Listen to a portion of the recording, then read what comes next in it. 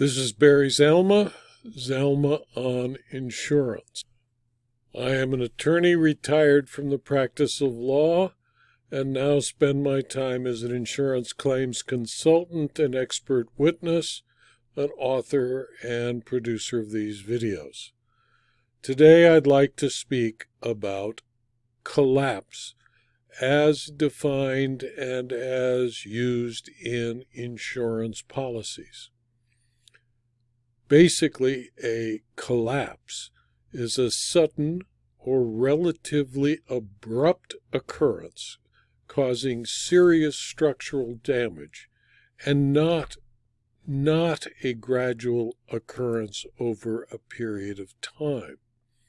A homeowner's insurance policy will most likely provide collapse coverage for any serious impairment of structural integrity. Consequently, the term collapse in its plain, common, and ordinary sense means a falling down, falling together, or caving into an unorganized mass. Now, people don't like that definition. They want to stretch it. And in Rosen versus State Farm, a 2003 decision of the California Supreme Court, the Court of Appeals' choice to not enforce a clear and explicit policy clause because it found the existence of an overriding public policy that mandates such coverage was wrongful. In reversing the dangerous Court of Appeal decision, the Supreme Court refused to follow the so-called public policy basis for the Court of Appeal's decision to compel coverage because such logic without restraint would allow courts to convert life insurance into health insurance, rewriting the coverage provisions to conform to their subjective notions of sound public policy. The trial court and the Court of Appeal exceeded their authority, disregarded the clear language of the policy and equally clear holdings of the Supreme Court. To rewrite the provision imposing the duty to indemnify in order to remove its limitation to actual collapse would compel the insurer to give more than it promised and would allow the insured to get more than it paid for, thereby denying their freedom to contract as they pleased. The Washington State Supreme Court, answering an inquiry from the U.S. District Court, concluded that rather than adopt a fixed definition of collapse for all insurance contracts, it would apply Washington law to interpret what it called the ambiguous term collapse in the insurance contract before the Ninth Circuit. The Supreme Court concluded that in the insurance contract, collapse means substantial impairment of structural integrity. Substantial impairment of structural integrity means substantial impairment of the structural integrity of a building or part of a building that renders such building or part of a building unfit for its function or unsafe under the clear language of the insurance policy. And it must be more than mere settling, cracking, shrinkage, bulging, or expansion. This was the Ninth Circuit in Queen Anne Park Homeowners versus State Farm Fire and Casualty, a 2015 decision of the Washington Supreme Court, advising the Ninth Circuit. Courts that take the position that the building need not actually fall down for there to be coverage for indemnity generally require substantial damage or proof of imminent collapse before the collapse coverage will be triggered. This rule was applied by the Pennsylvania Court of Appeals in a case called Dominic, which defined collapse as a complete falling of the structure and/or reduction of the building to a flattened form of rubble. The Pennsylvania court concluded that the term collapse was not ambiguous and held that for there to be coverage for the collapse of a building, the structure must either fall together or fall in.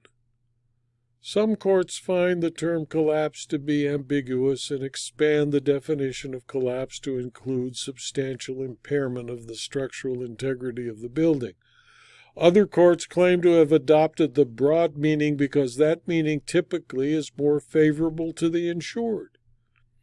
The Michigan Court of Appeals found the so-called modern approach to be the better reasoned approach in Vormelker v. Olkinski, a 1972 decision.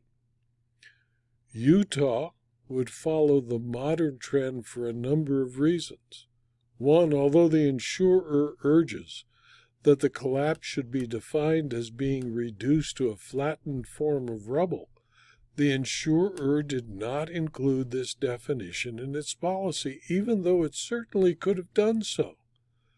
Two, although the insurer's policy states that collapse does not include settling, cracking, shrinking, bulging, or expansion, it is virtually impossible to imagine a collapse, even defined as being reduced to a flattened form or rubble, that would not involve some of these attributes. Thus, the insurer's use of the term collapse is fairly susceptible to being interpreted as not including mere settling or cracking, but including settling or cracking that results in substantial impairment of a home's structural integrity.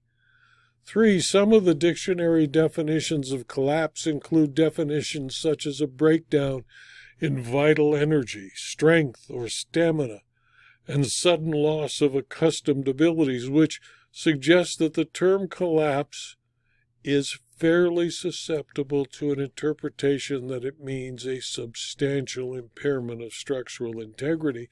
And 4, to require a building to fall down before allowing coverage would be unreasonable in light of an insured's duty to mitigate damages and would be economically unsound. In King v. North River Insurance Company, a 1982 decision of the South Carolina Supreme Court, they reviewed a case where the insured's roof had collapsed due to the weight of accumulated rainwater.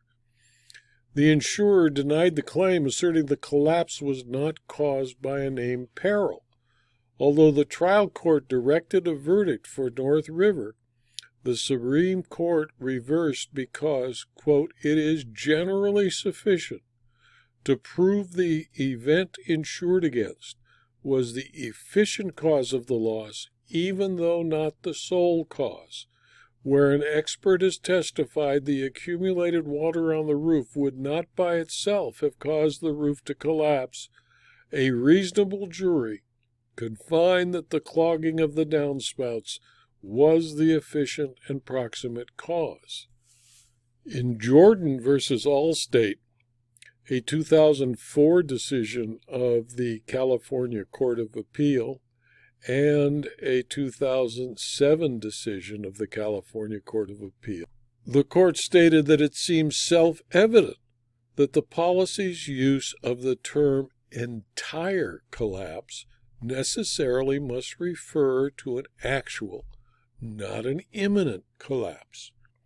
For a building or a portion thereof to sustain an entire collapse must mean that it has entirely collapsed, that it is wholly, completely, or fully collapsed. Put another way, to constitute an entire collapse, there must be a total collapse. It would make no sense to apply such description to a collapse that was merely imminent. Whether a potential collapse that is properly described as imminent will result in an entire or total collapse or something less, or no collapse at all, is a matter of pure speculation unless and until such collapse actually occurs. And of course, it's the duty of an insured who is faced with an imminent collapse to protect his property from a future covered loss. So the Court of Appeal sustained the appeal and sent the case back to the trial court to determine if there was, in fact, an entire collapse. The decision requires an entire, complete, total collapse. In the court's view, the term entire collapse is susceptible to only one reasonable interpretation. That is the one the trial court adopted.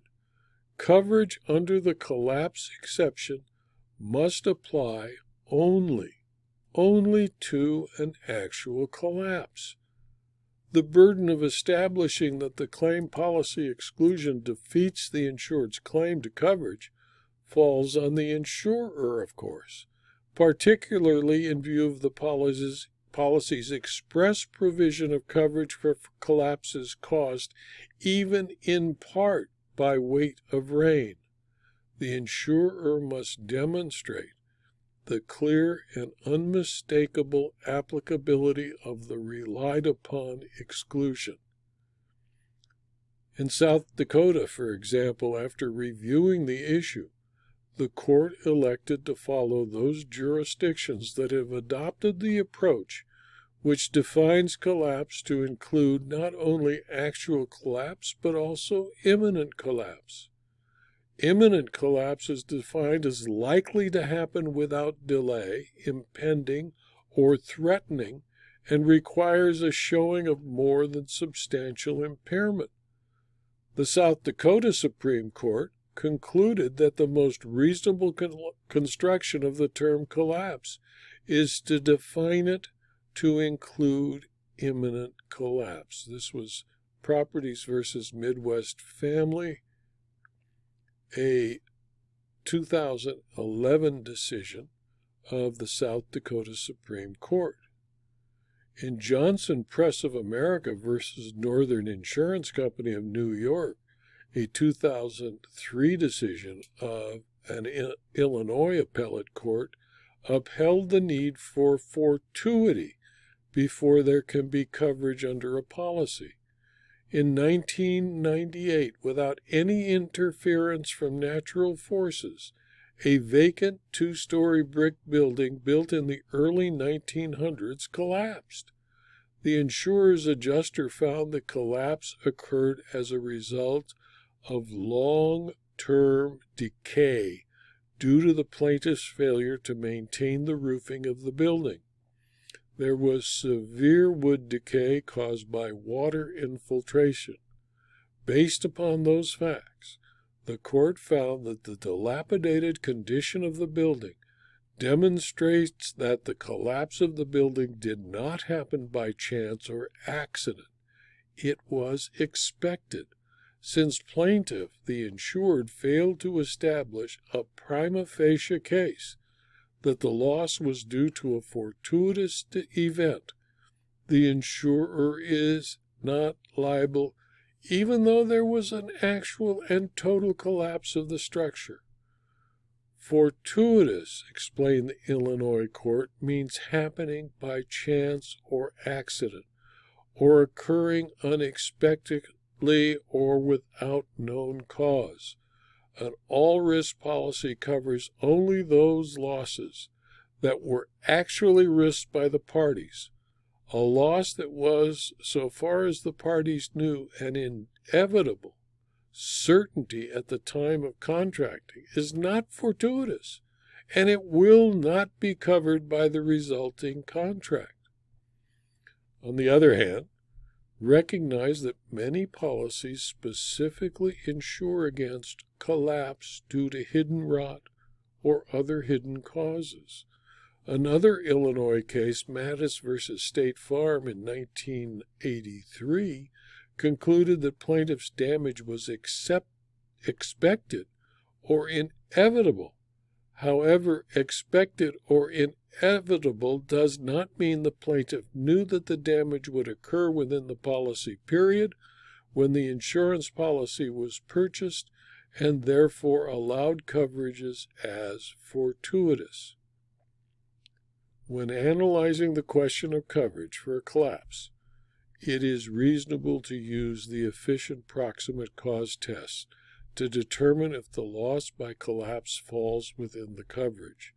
A plain reading of the policy language demonstrates that although a collapse is not covered under the covered causes of loss provision, a collapse caused only by hidden decay is covered under the additional coverages provision or as an exception to the exclusion.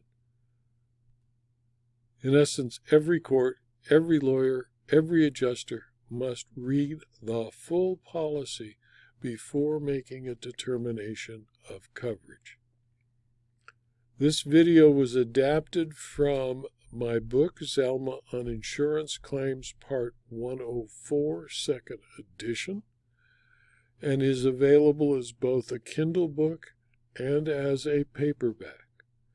And this part of the video explains that if you are faced with a claim for collapse, it is best, because of the differences in the various states, to seek the advice and counsel of an experienced insurance coverage lawyer before making a decision on the claim.